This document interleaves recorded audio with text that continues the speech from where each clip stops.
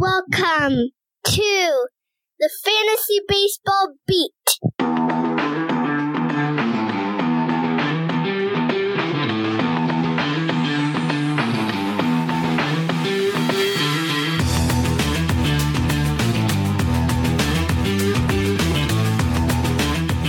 Welcome to the Fantasy Baseball Beat, part of the Triple Play Fantasy Network. Thank you for joining us. My name is Chris Torres. I'll be your host today. You can find me on Twitter at Torres Takes, joined by my senior co-host, Mike Carter. And yeah, I'm basically just saying he's old. You can find him on Twitter at MRDRC0508. And by the way, I'm starting a petition to change that Twitter handle. But Mike, I'm happy to be back here with you. First, I want to thank you for hosting for the past few weeks while I was out. You were awesome, man. Really enjoyed listening to those episodes with Evan Drellich and Dave Funnell, but super happy to be back. How are you doing, my friend? I'm doing okay. I am having more senior moments, as you point out. I am coming up on 50 here in a couple of months, and everybody around me keeps reminding me of that. So I appreciate that. I would like to correct you and say that I'm a senior writer at Fantrax. And not just a senior citizen, although I did get my first AARP guide in the mail last week. And actually, if I'm telling the truth, I found it riveting. Really? Okay. Yes. Yeah. Because that's what I really need in my life, is to be reminded that I'm old and that a Depend undergarment coupon will be coming real handy for me at some point. So. All right, man. Well, let's get right to it. We've got a great guest, and we're going to bring him right in. We've got Matt Kawahara, Oakland A's beat writer at the San Francisco Chronicle. Matt, thank you so much for joining us. How are you today? I'm doing good. Yeah, thanks a lot for having me on. Appreciate it. Yeah, so a lot of talk right now around the A's, and not necessarily about the team on the field, right? I mean, let's be honest. We knew this was not going to be a good year for them, but the A's have been very prominent in the news lately because of their potential relocation to Vegas. And, so I just want to get your insight into that issue, specifically as to how it affects the team. Like, what would you say right now is the vibe within that clubhouse, and how is this potential relocation impacting the players in there? Yeah, I think the vibe in the clubhouse right now is more a reflection of just the way the team is playing than the potential relocation. I mean, we've talked to quite a few players and the manager about sort of their thoughts on the possibility of the team moving. But whether the team stays or moves, they're still going to be, or they're supposedly going to be in Oakland at least through the end of next season. Their lease to the Coliseum runs through 2024. So even if they were to move to Vegas, there's a good chance that they would be playing in Oakland through the end of next year.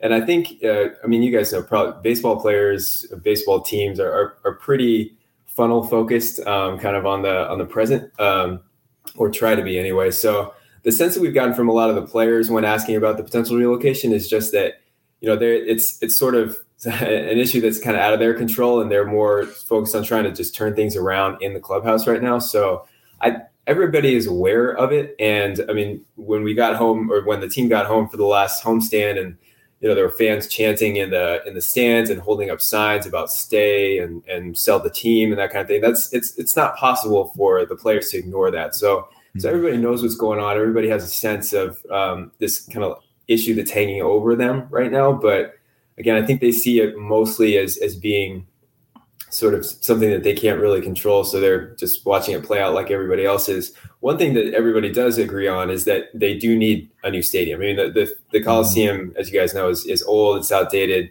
Players are not shy about saying that the team needs a new facility, and the league isn't shy about saying that either. But again, it's nothing that they can really do too much about. So I think it's just something they're kind of observers to as much as everybody else.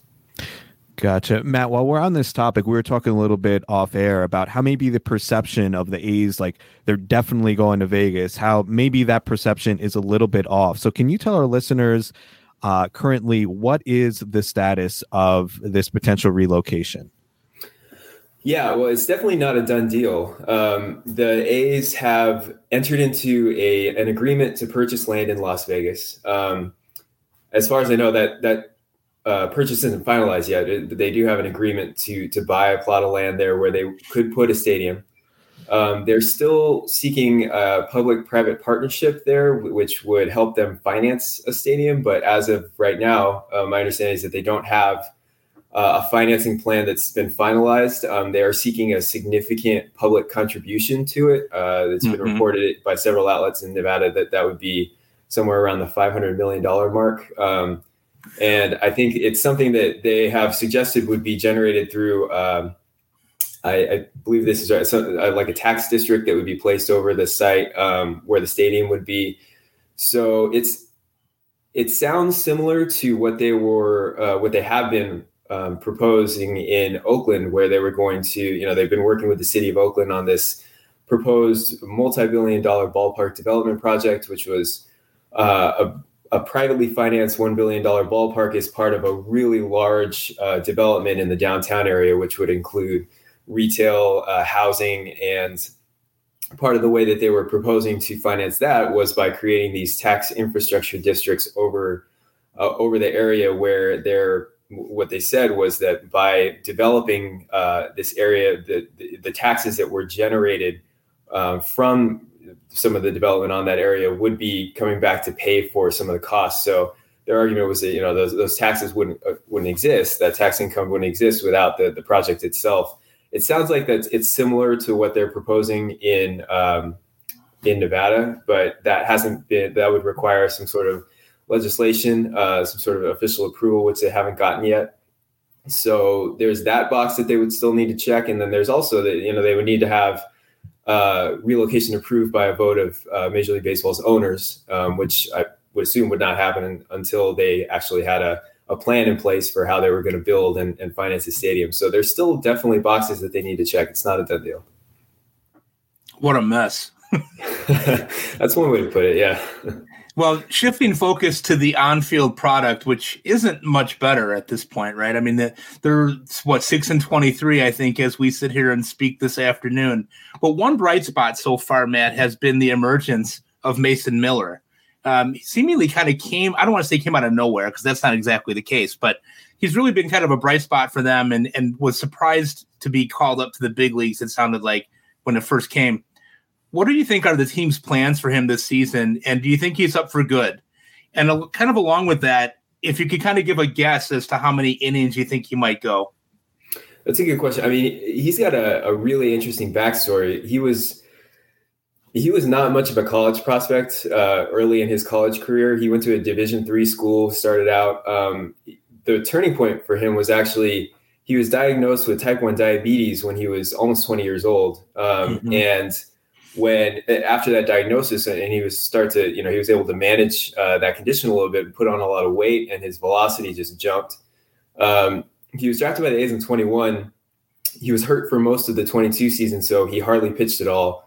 And when they called him up, in the middle of last month, he'd thrown less than 30 minor league innings, plus some Arizona Fall League innings. So the question of how many innings he could pitch this year, I mean, they're gonna be careful with him. There's no point. He's a really intriguing prospect. Obviously, he throws 102 miles an hour. He's got the best arm in their system. So right now, he is part of their rotation, and they're starting him every fifth day. He's pitching tonight. He's about to make his third start for them. So at the moment, I mean, he's in the rotation. He's a regular part of the rotation.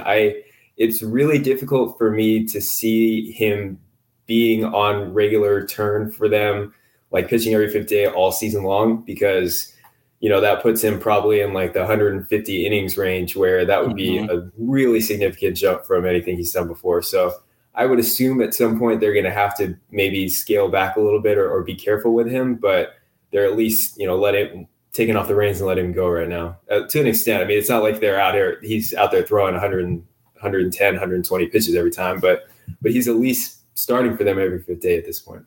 Mm-hmm. Yeah, he's definitely been a bright spot. And like you said, Mike, it kind of a little bit out of nowhere. Like I had no idea who Mason Miller was. Granted, I'm not a huge prospect guy, but but I'm wondering, Matt, is there anybody else that you see? I mean, with these bad teams, I think we tend to see these guys just, whether it's a Brent Rooker, whether it's a Mason Miller, these guys that kind of emerge. So I'm wondering, do you see anybody else whether they're in the minors or currently on the big league roster, that could grow into a bigger role and kind of surprise us moving forward?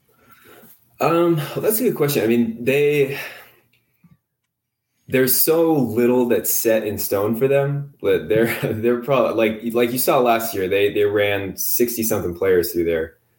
So I don't think they're wedded to a lot of guys in certain spots. Asturi Ruiz has been kind of a good, at least a candidate for that kind of thing. He's the rookie center fielder they acquired from the Brewers as part of that three-way Sean Murphy trade in the offseason. Right. And they immediately plugged him in as the everyday center fielder. And he's been leading off for them for most of the last 2 or 3 weeks. He's the guy who comes with, I mean, he stole, I forget the exact number, 80-something bases in the minors last year. And he stole 11 bases for them in April after really not running very much at all for the first 2 or 3 weeks. Mm-hmm. But he's playing every day. He's leading off for them. He has not hit particularly well so far, and he hasn't hit for power at all. But he is able to get on base for the most part. He is somehow really adept at getting hit by pitches. He's been hit by 9 pitches so far, and he was hit by something 30 in the minors last year. So he finds ways to get on base, and then he can use his speed.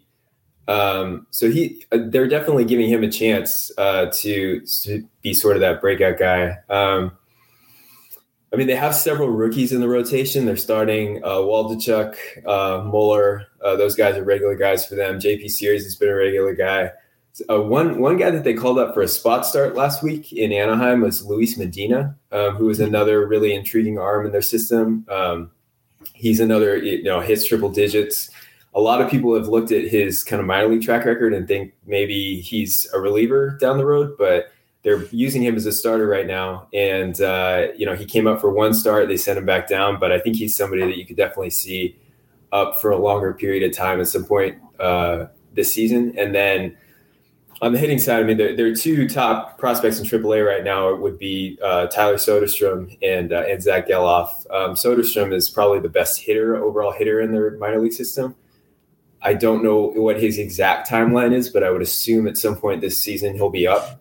I think they just wanted him to get a little bit of time at AAA because he had a week there at the end of last season, and that was pretty much it. So they probably wanted to get him some at-bats there, but he's kind of a catcher first base hybrid. They've been bringing him up as a catcher, but defensively, I'm not so sure that he is going to that's his long-term position. So first base would probably be maybe more of an easier way to get him up because they have Langoliers behind the plate right now and a couple of other backup options.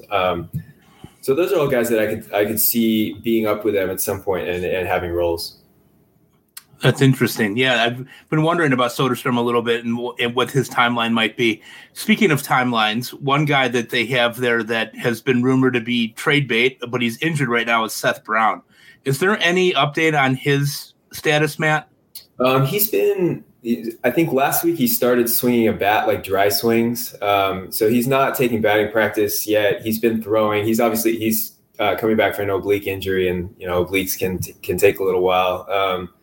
I think he's trying the general for an oblique strain, I think is like a 4 to 6 week timeline. I think he's trying to push it a little bit more, but it seems like he's doing, he's making progress. I don't know if there's a time set for him to potentially take BP or go out on rehab games or anything, but he's trying to work his way back probably faster than at least on the sooner side of that 4 to 6 week window.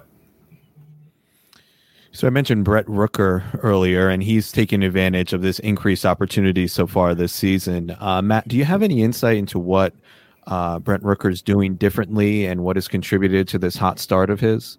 Yeah, we tried to ask him that in multiple ways, multiple times, and his answer has really been that he's doing the same thing that he has always done, but is just A, getting more of an opportunity right now, and B, just has more experience. It was funny after Sunday's game. I basically asked, what is the biggest difference between 2021 when he had 200 something plate appearances with the Twins and hit 200, and this season so far where he has 80 something plate appearances with the A's and he's got the best OPS of any major league hitter who has that many plate appearances. And he was like, well, I've gotten better. Oh, that's nice. Yeah. I'm sure as a beat writer, you love those responses. He's like, I've gotten better.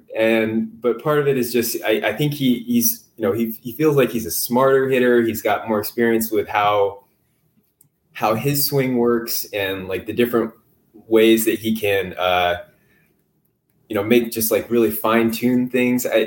There's no really straightforward answer that I can give you other than the fact that he says right now his swing feels free and like just locked in enough mechanically, like physically he feels in a good enough place that all of his energy, all of his focus is just on game planning and seeing pitches. So, I mean, obviously that's something that could change at the drop of a hat. Like there's some mechanical thing falls out of place and all of a sudden you're thinking about physical stuff or you're thinking about your swing in the box instead of like what you're looking for. But so far for him, he's been in this place where he can just completely focus on looking for pitches. What he's cut back on his one thing that he said he did do like in the second week of the season or so is a really minor thing, but he made a little tweak to just start faster, so like start his hitting motion faster. So he's basically getting into a hitting position faster, and he feels like that has allowed him to better adjust to pitch. Like if he's looking for a fastball, by being ready a little quicker, he can, still look fastball and adjust to a breaking ball if needed. So he's swinging at fewer pitches outside the zone. His chase rate is down. He's swinging at more pitches inside the zone than the league average. And obviously he's hitting them harder, or his barrel rate is incredible. All these things that you probably would not expect from a guy that had like pretty much zero minor league track record before, but yeah, he's off to an incredible start. So we'll see how much of it is sustainable, but some of those metrics like the barrel rate and like just the hard hit rate and the fact that he has cut down on that chase rate, those all like portend to this not being completely fluky. Like he could probably sustain this for a little bit. Mm-hmm. Oh, that's for sure. So, Matt, I cover bullpens at Fantrax. Not that anyone cares or that you need to know that, but one of the things that we really need to kind of ask you about is this bullpen is in complete disarray right now with injury and kind of kindly putting it lack of performance. Do you see any dark horse candidates there that might be able to help us find saves down the road here? I mean, I know they've looked at Zach Jackson. They had Trevor May in that role for a while. They've got some other guys, Juris Familia. How do you see this shaking out the rest of the season? Well, they need to be in a situation where they have a save situation, which hasn't been very rare. I wasn't going to say that. They haven't had a lot of chances. 5 of their 6 wins have been 1-run wins. So, like, when they're winning, it's by a very small margin. But I think Zach Jackson, who you mentioned, I think he would be probably the leading candidate there.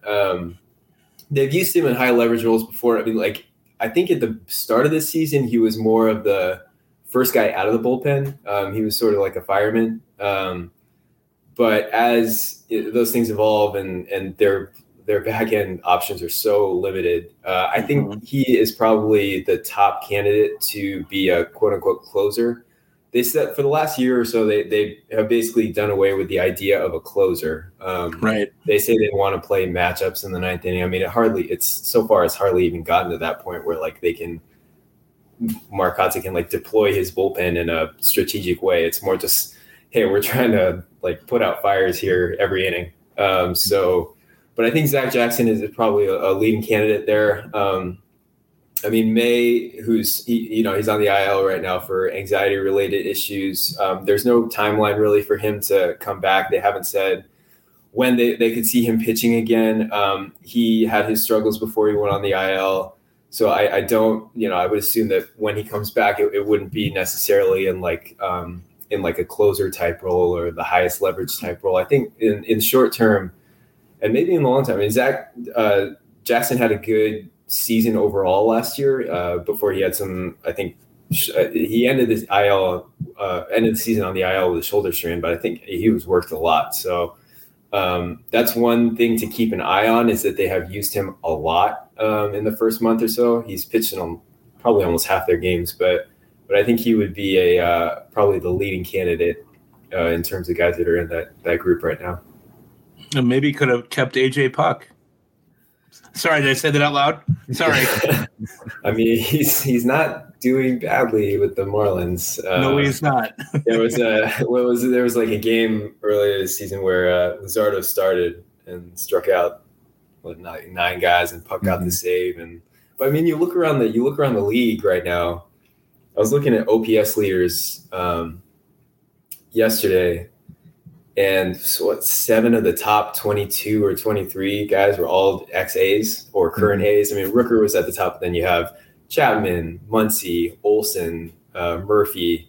Jorge Mateo was on the A's for a little bit. They got him in the Sonny Gray trade, and he never really got a chance with them. And then they ended up trading him for like a player to be named later. That was one that in 2020 when they still had Marcus Semien, and it was his last year. And they basically, I mean, Mateo just got away for really nothing. And now you look what he's doing. So yeah, you can look around the league and pick out a lot of guys like that. Yeah, it's kind of sad, you know. Yeah, absolutely. It's pretty wild to think about like what their lineup could look like just with guys who have been part of the organization in the last like 5 years or so. Yeah, like if they would work for $15 an hour, they could have kept the whole team together. Yeah. Or if they had a slightly higher payroll. All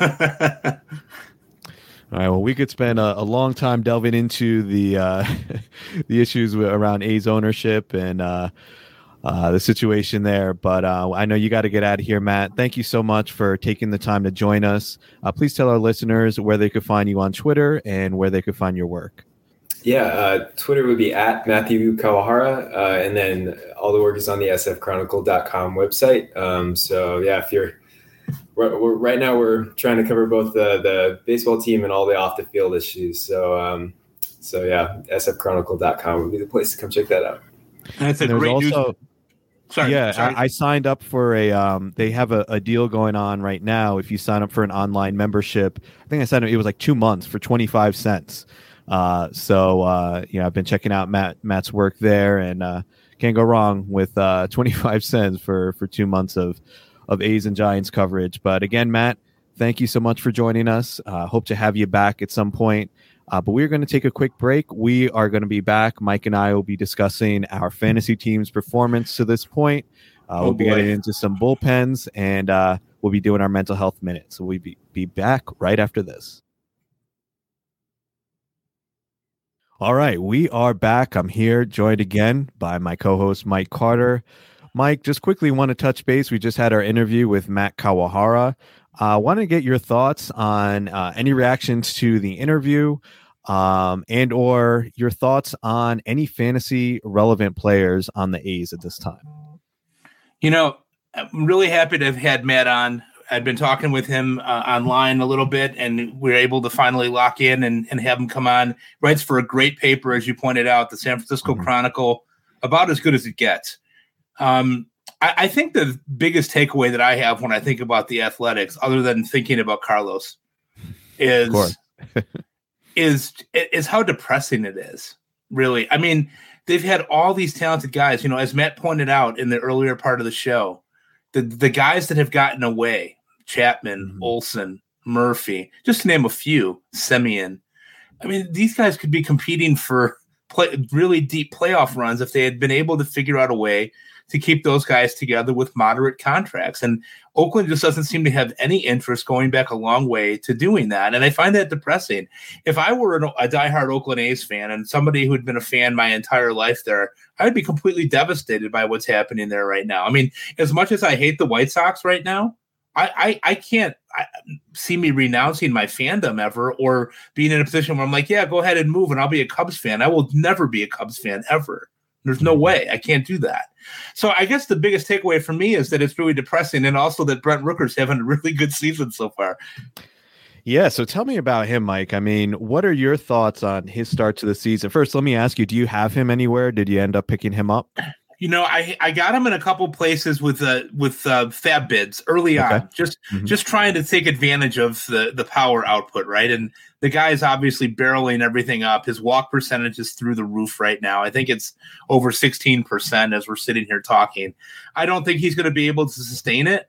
I do think you're telling me he's not going to be able to sustain a plus 200 WRC. Plus, I mean, come on. He's got some pedigree, and there's absolutely no pressure playing there, right? I mean, he was a guy that had been sort of highly thought of within Minnesota's realms, but then the pecking order there kind of got shuffled around, and he was the odd man out. So, with an opportunity, I think the power is very real. I think he could definitely hit some home runs there, but I don't see me keeping him long term in any of the leagues that I'm in. How about you? Yeah, I mean, I don't have him anywhere, and I'm regretting that. And I actually went back and looked yesterday. I'm like, why didn't I even bid on Brent Rooker in any of my fab leagues? And just a complete oversight on my end. I looked at the age, 28-year-old. He definitely had produced in the minor leagues, but I just looked at the team context as well. I thought maybe he's a short side platoon guy. And this is something that I got to work on, is sometimes I look for too many reasons not to pursue a player or not to draft a player. And I think we do that in general in the fantasy community at times. And I just had a total blind spot for him, even though I needed power on some of my teams, and really kicking myself now. I mean, the dude is just crushing. Obviously, this is not sustainable. A 238 WRC plus, a 426 ISO. But like you said, I think the power will be there. I anticipate the average coming down quite a bit. But I mean, you just ride this as long as you can. And when you start to see the bottom fall out, assuming it does, then you bail. But I think those who were smart enough to pick him up are definitely, you got to be happy with that investment. You brought up a great point, though, which is that the idea of almost like having a blind spot about certain players, right? Like you look at somebody like Rooker who gets off to a hot start and has a great week, and you're like, well, anybody can have a hot week. And then you look at your roster and you say, would I prefer to have him over any of these guys that I have that are currently on my bench? And a lot of times I think our answer to that is, especially early on, no, because we're still in that honeymoon period of our draft periods, right? Like, I drafted this guy, I'm invested in this guy, and then you have a guy like Rooker who's got 9 home runs on May 2nd, and you're like, wow, it kind of came out of nowhere. And somebody is benefiting from that if it's not you, right? So that's that idea, like, that you always talk about, Torres, about like the bottom part of your roster should always be in a state of churn, like always kind of looking at ways that you can improve, always looking at statistics every week to see where you can get caught up to the guy that's in front of you and keep the guy behind you. Right. Yeah. And that's why I also preach like roster flexibility, and I've actually, it's funny, like I've talked about that during the off season, and for some silly reason, I didn't adhere to that with my own teams this season. I ended up, clogging my roster with guys who are either were in the minors or on the IL. And, you may think like, oh, it's not a big deal. I got 7 bench spots, at least in NFBC. But man, every roster spot counts. And if you got too many of those guys, like I try to max out at 1, kind of like stash player, either IL or guy in the minors. Because this is what happens. You miss out on the Brent Rookers, or, whatever player, you could insert whatever name. There's always somebody like that. Right.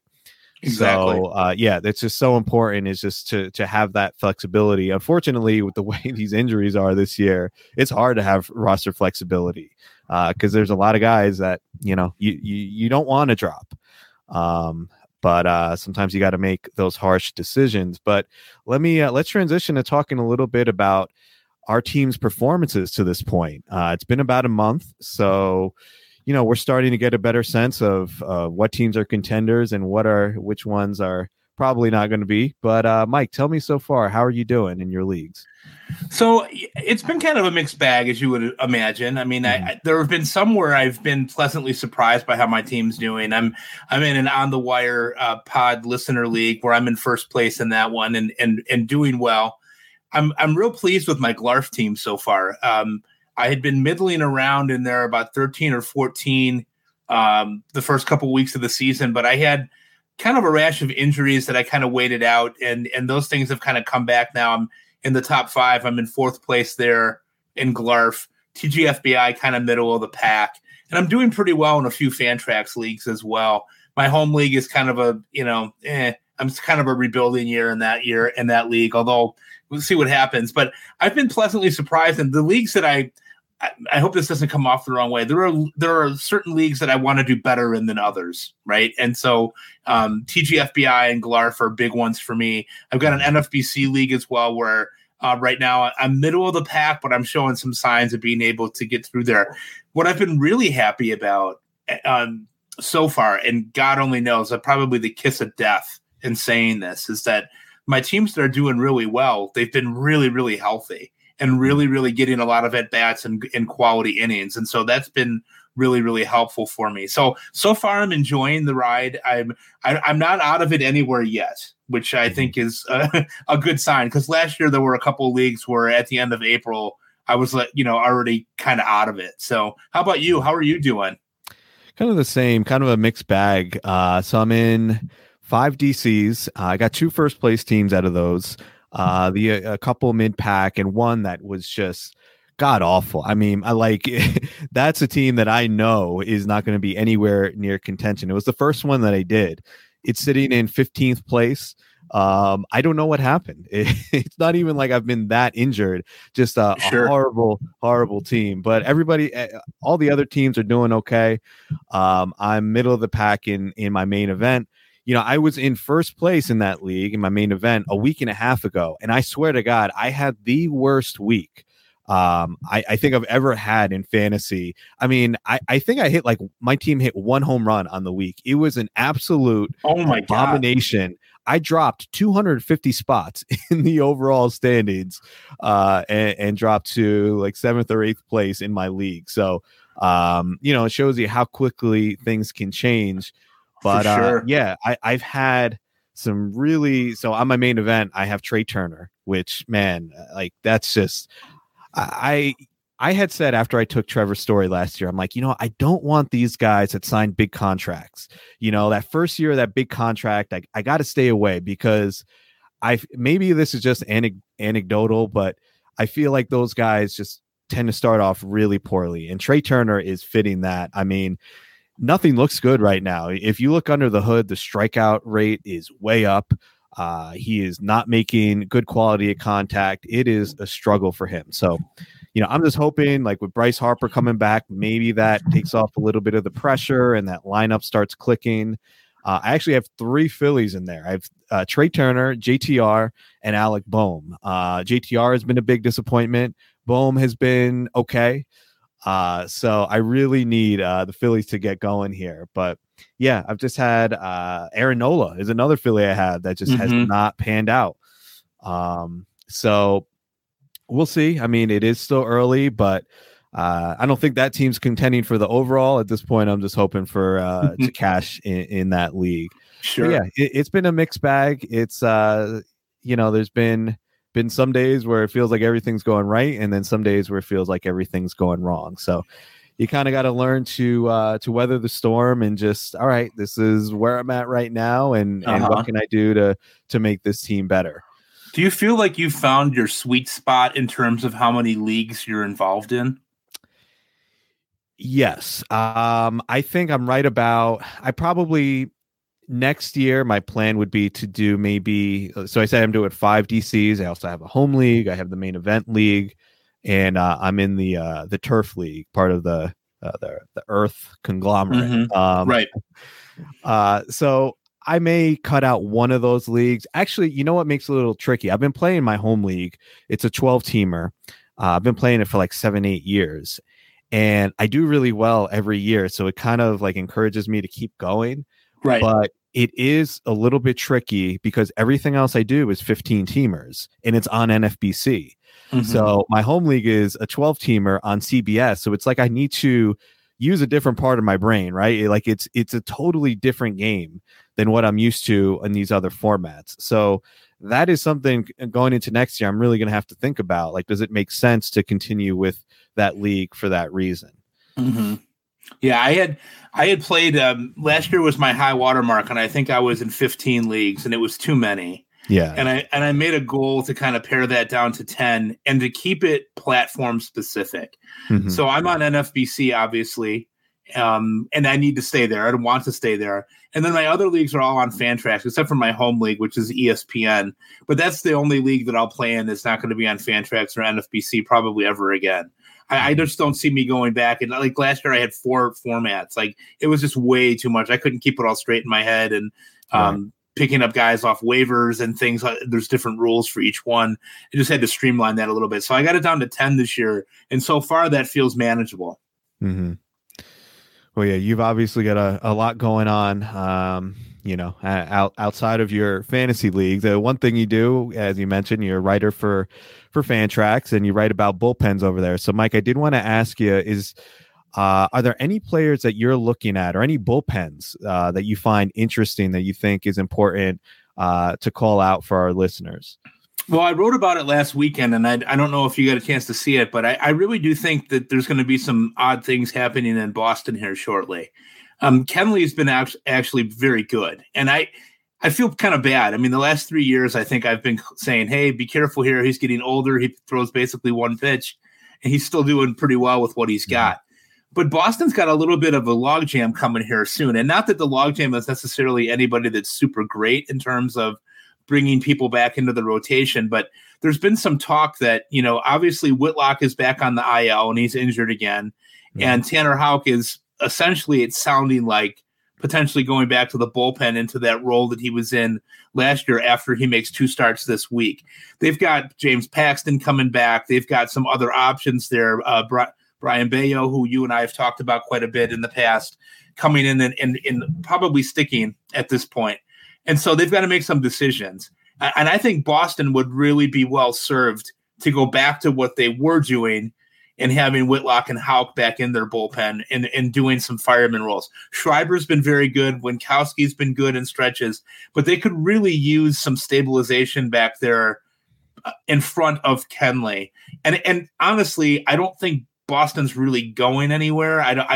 They're doing okay right now, but maybe they get to a point where somebody is desperate for a closer and they look at someone like Kenley and maybe Kenley can get moved in that kind of a situation. I don't know. I just think that with Whitlock's injury history, he's kind of proving to us that maybe he can't handle a starting role, and Houck's inconsistencies have kind of led us to look at it and say, maybe he's better served in a bullpen role. So I'm going to be really interested to see what happens there. I had a couple of people reach out after I posted that on Saturday saying, yeah, that makes sense that maybe Boston could look at revamping what they're doing with the bullpen based on Houck and Whitlock and their availability and trying to keep them fresh.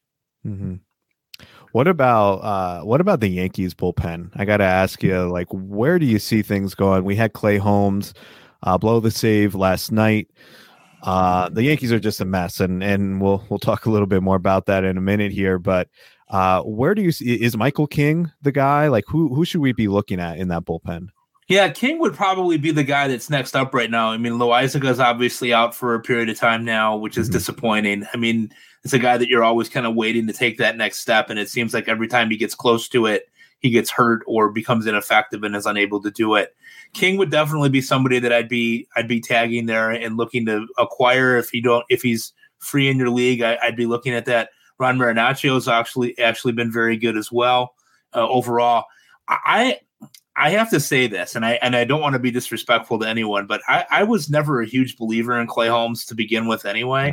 Yeah. I don't know that he's really a closer, and I honestly was not in a position anywhere this year where I took him as a number one closer, and I took him as like a closer 2B anyway. I'd have a one guy, a two guy, and then him as like the second guy that might be able to get me some things. It would not surprise me at all if the Yankees went out on the market and were looking to acquire somebody to add to the bullpen, similar to how they did last year, but hopefully getting somebody better. Obviously somebody like David Bednar kind of jumps to mind, or maybe what about Aroldis Chapman? Aroldis Chapman has been really good. Andrew Chafin down in Arizona probably will get moved at some point. I would imagine, although they're playing better than people thought they were going to be playing. So it would not surprise me at all. I mean, right now their best bet is probably to try to get Holmes figured out, but that game last night was really tough to watch. I mean, why you would do what Boone did, I really don't know. It seems almost indefensible to me.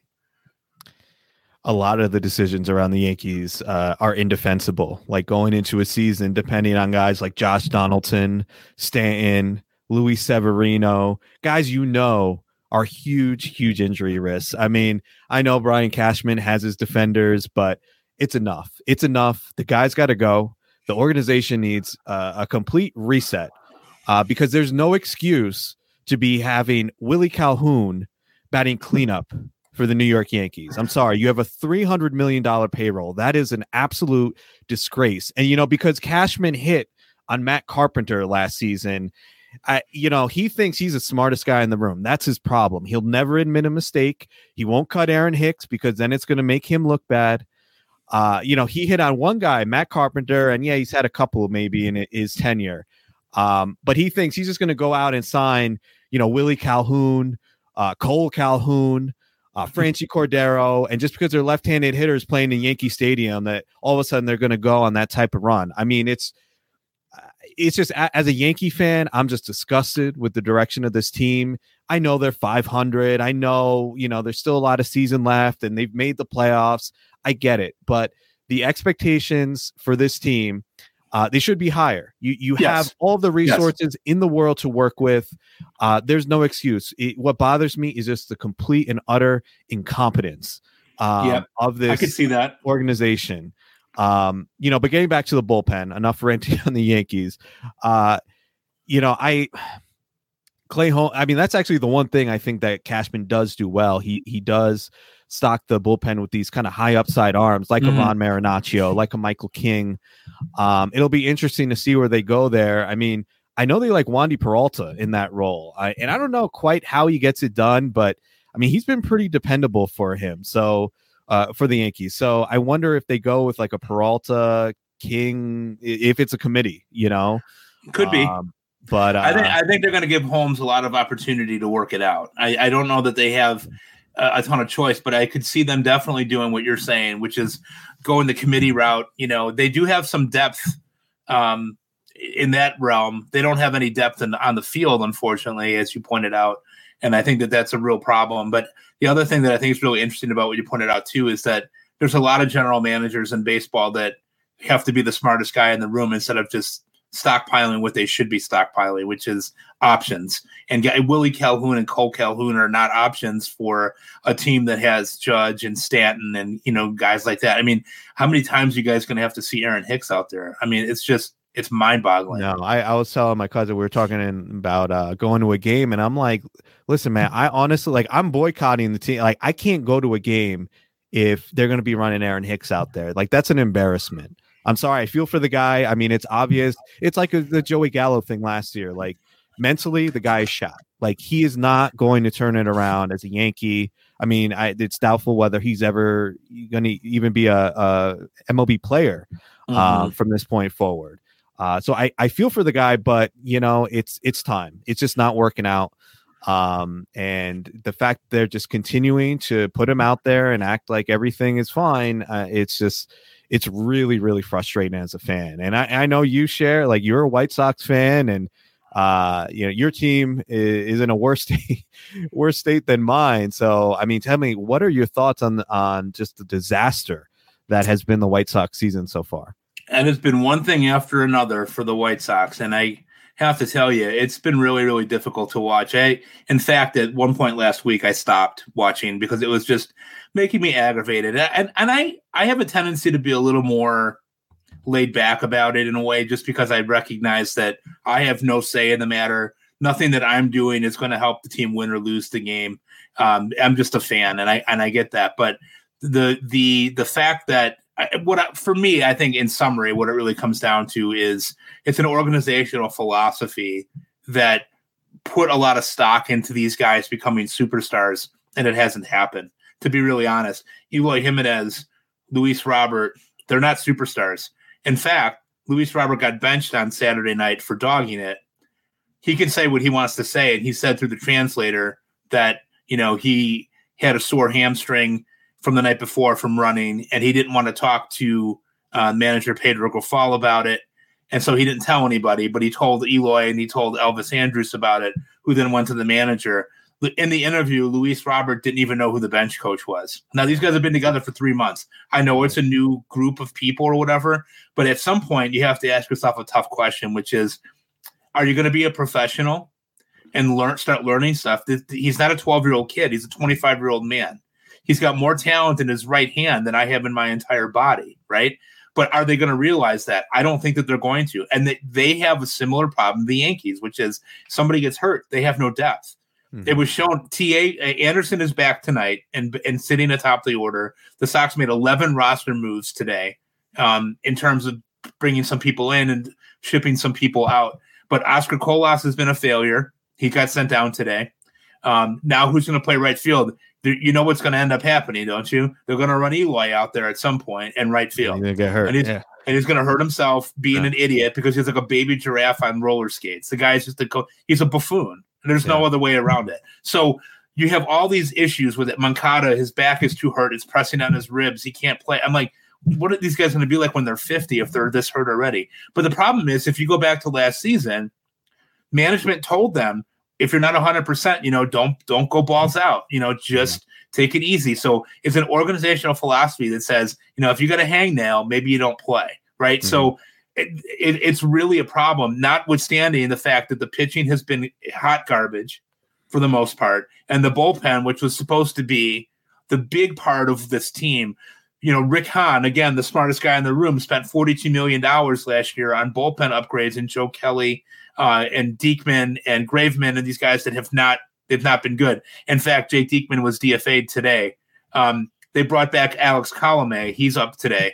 And another guy, another minor leaguer, to come up and try to revamp this bullpen. Liam Hendriks is on his way back, which is good. I just don't know what if any part of the season is going to be there to save by the time he gets back from getting in shape. He did strike out 4 guys and 6 batters, I think, over the weekend, and he's working his way back into being in game shape. He's cancer free, thank God. That's the most important thing of the whole thing. But obviously that would provide some stability to their bullpen, which is another bullpen that's been in complete disarray.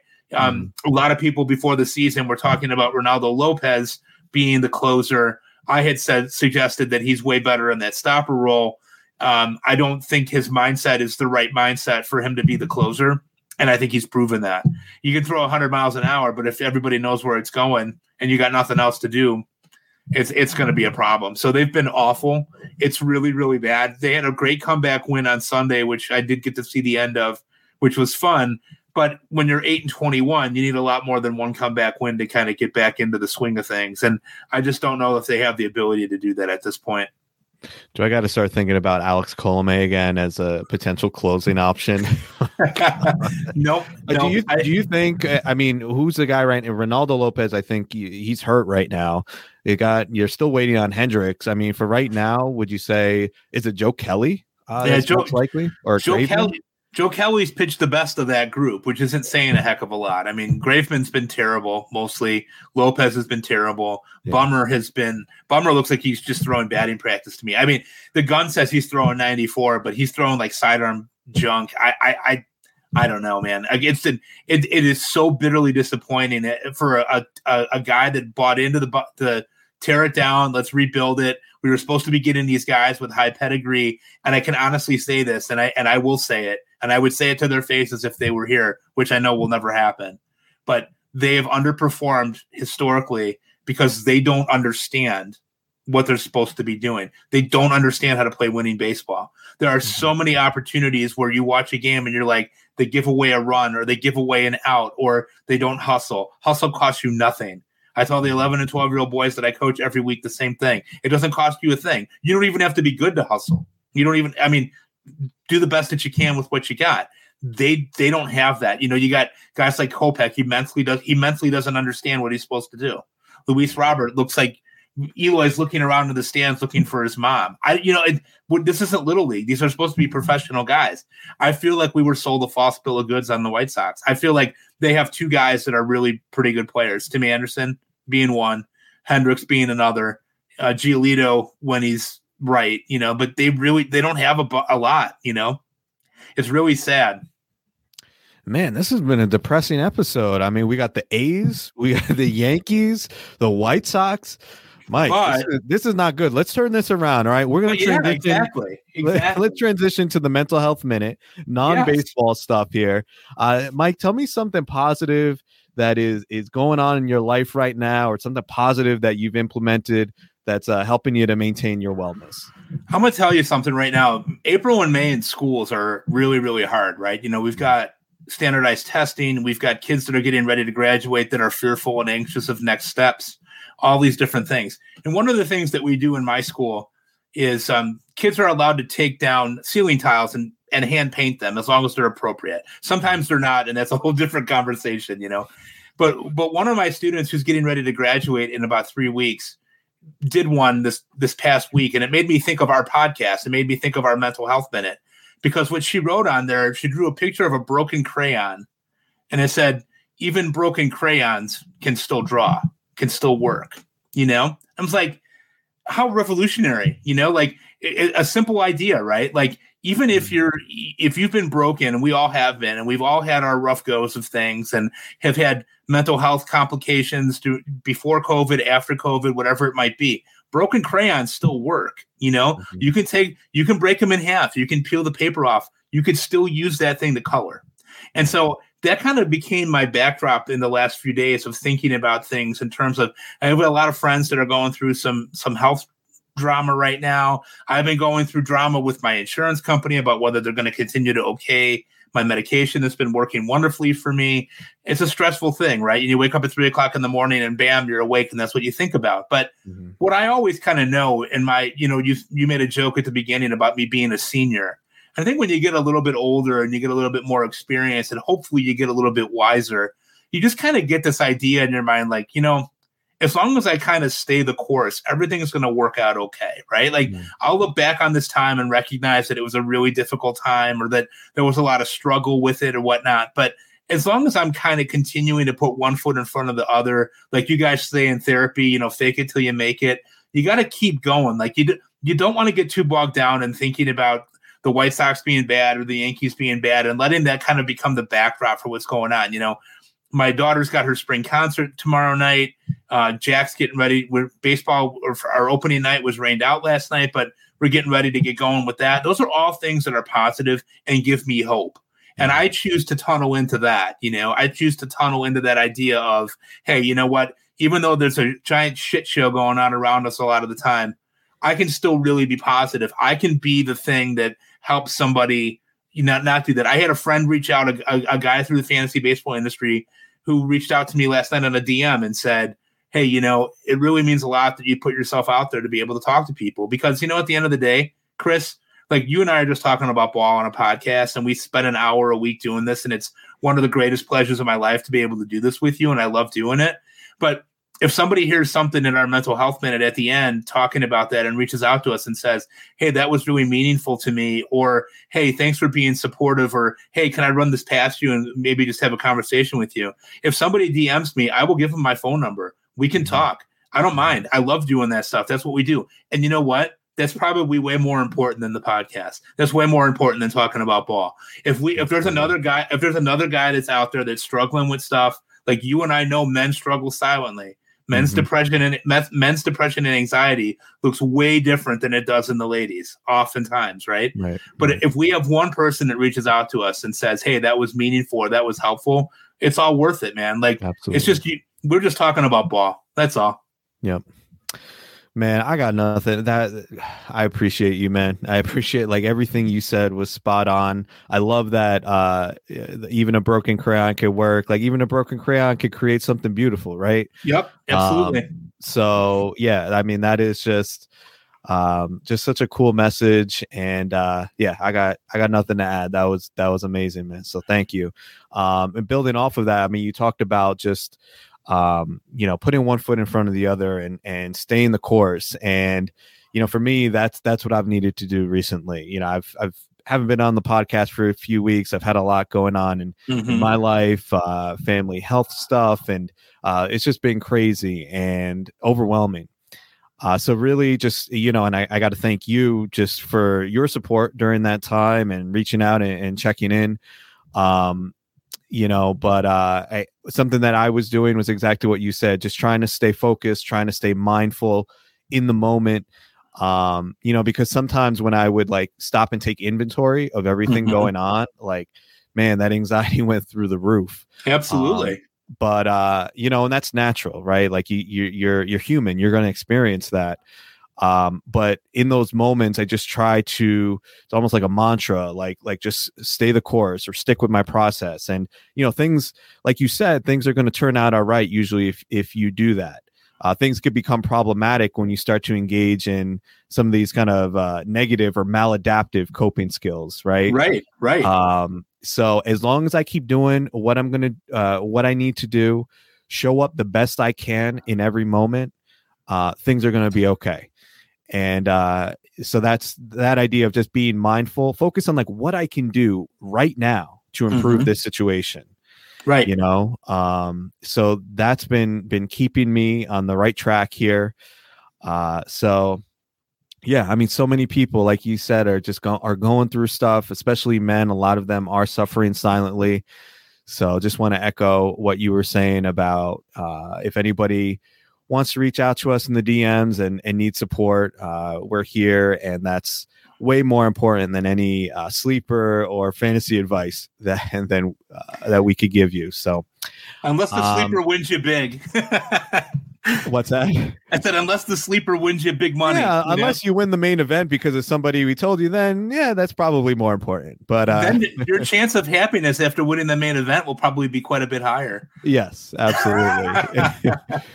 But we're going to end in a minute here, but just want to spend a bit here talking about the future of the pod, and did want to announce that moving forward, the podcast is just going to be Mike and myself in the hosting the show. Carlos will no longer be with us, and we love you, man, and we know that life sometimes gets in the way, and we're gonna miss you on the podcast moving forward. But right now it is just going to be Mike and I. So just wanted to make that announcement. We've got some things planned for the show. I feel like we're trying to come up with new ideas here. We started a Twitter account, so I just did want to mention that as well. We've got a Twitter account. It's at fantasy, the letter B, beat, BEAT. So please give us a follow. We'll be, posting beat writer articles, posting clips of the show, letting you know when we're dropping a new episode. So we've got that going. We're also trying to expand a little bit, and we're working on getting we know we've got some listeners who enjoy Dynasty. So we're trying to expand a little bit to get writers that cover the minor leagues so we could get a little bit more focus on that area as well. So we've got some good things coming next week. We've got a guest who we're actually going to talk a little bit more Yankees, give me a little bit more chance to vent about them. He covers the Yankees for I believe it's WCBS radio here in New York. So we'll be talking with him and also bringing on Ben Tidd, who is a successful high stakes player, also a Yankee fan, but we'll be bringing him on to chat about his fantasy season so far. So that's what we got cooking. Mike, any other words of wisdom for the audience here? No, man, I'm glad you're back. I know you had some things going on, and I was happy to, hold down the fort as best as I could while you guys were doing your thing. And I'm glad things are on the upswing there. I'm glad to have you back. It was okay doing it without you, but it's way better doing it with you. So I'm glad that you're back. And to Carlos as well, Carlos has some personal things that are going on at home and making some money and doing some different things like that stand in the way of doing the pod. Always welcome to come back on. He's a class act, always been a great guy, always been super supportive of me going back several years when I was first trying to get started doing this stuff. And we wish him all the best. And I'm sure that he will be on at times with us throughout the summer when he can get on there and do that. But I'm glad that you're back. I'm glad to be flying back with you and being your co-pilot. So we're good to go, man. Let's keep rolling. All right. Well, we will leave it there. Thank you so much for listening. One last thing, please, if you can, leave a rating and review if you like the show. We are on the Triple Play Fantasy Baseball podcast feed. I guess these things go a long way towards making the podcast more visible so others can listen. But for Mike, for me, thank you for listening to the Fantasy Baseball Beat.